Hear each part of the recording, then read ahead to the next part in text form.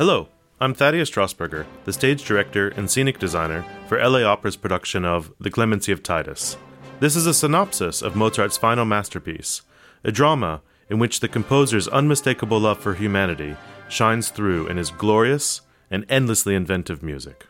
The place and time? Rome. The year of the consulship of Titus and Vespasiano, AD 79.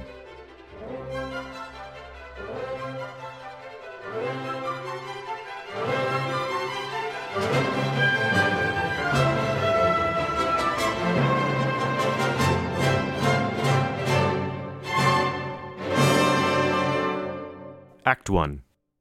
Vitellia, daughter of the late Emperor Vitellius, who had been brutally executed by Titus's father, had hoped her position in Roman court society would be cemented if Titus would take her as a bride, but he has instead chosen Berenice, a Jewish princess, to be his consort.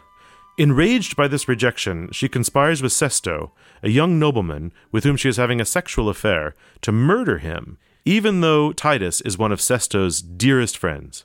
But when Annio, another of Sesto's friends, arrives with the sudden news that Titus has sent Berenice back to Jerusalem, Vitellia quickly tells Sesto to delay carrying out her wishes, hoping Titus will have come to his senses and choose her as his empress.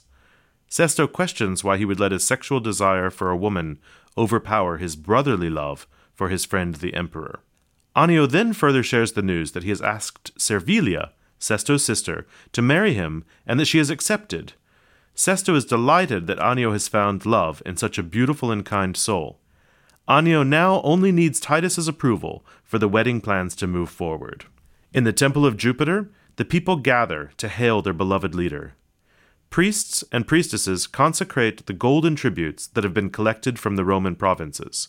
Publio, Titus's chief counselor, advises that the gold should be used to build a monument to the greatness of Titus.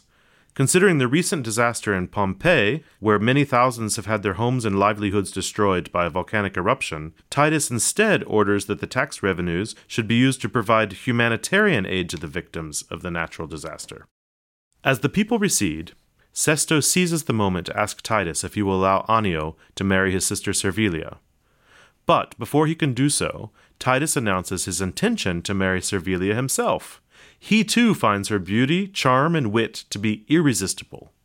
Annio is heartbroken, but quickly decides to not reveal himself as a rival suitor, instead believing that the most loving thing to do is to release her from her pledge, so that she may ascend the throne and live life in splendor as Empress of Rome. Titus, unaware that this happy news has left Annio heartbroken, invites Sesto to join him for a light meal as he extols the virtues of compassion and looking after the welfare of others. Sesto squirms, knowing that his own loyalty has been under stress from Vitellia's manipulations. The scene cuts to Annio and Servilia meeting. He reveals to her that he can no longer call her his love, but must instead refer to her as his empress. She flatly refuses to accept the invitation of Titus's proposal, saying that her heart lies only with her first love, and that she is willing to sacrifice any superficial glory for the depths of true love. Later that afternoon in the throne room, Publio presents Titus with a list of people accused of conspiring against him. Titus dismisses this as palace intrigue and proclaims that he doesn't feel threatened at all, but rather feels sorry for his enemies who do not appreciate his benevolent character. Servilia interrupts them, imploring that Titus not choose her as his bride. Even though she is truly honored, she explains that her first love is Annio. While she will ultimately respect the emperor's wishes, she thinks he should know the situation before proceeding. Titus is delighted by her honesty, saying that he wishes everyone who surrounded his throne would be so transparent in their feelings. Vitellia arrives expecting to find Titus on the throne, but instead discovers Servilia there. Servilia, released from Titus's bonds, tells Vitellia that there may still be hope that Titus will choose her. Vitellia assumes that Servilia is mocking her and is enraged at this seemingly double humiliation. When Sesto arrives to find out what has happened, Vitellia doubles down on her quest for revenge against Titus. Sesto, whose loyalty is impossibly divided, ultimately agrees to carry out the murderous plot against his best friend. Vitellia's powers of manipulation over him are simply too strong to resist. Sesto runs off, determined to set fire to the capital and assassinate Titus during the ensuing chaos. Publio and Annio have both been searching for Vitellia to bring her the news that Titus would like to marry Vitellia after all. Wanting to run after Sesto and once again call off the horrific attack that is about to be unleashed, she is instead frozen by fear and panic, which is mistaken for astonishment and joy by those around her. Meanwhile, Sesto seeks refuge in the temple, imploring the gods to give him a sign about how to proceed. Just when he decides that he cannot carry out the murderous plot, he realizes it is too late. The plans he made with the other conspirators have already been put into place. Rome is on fire. As terror rages in the streets, news arrives that Titus has been murdered in the streets. Sesto nearly confesses to the crime, but remains quiet at Vitellia's urging. All of Rome mourns the destruction of their great city and their revered leader.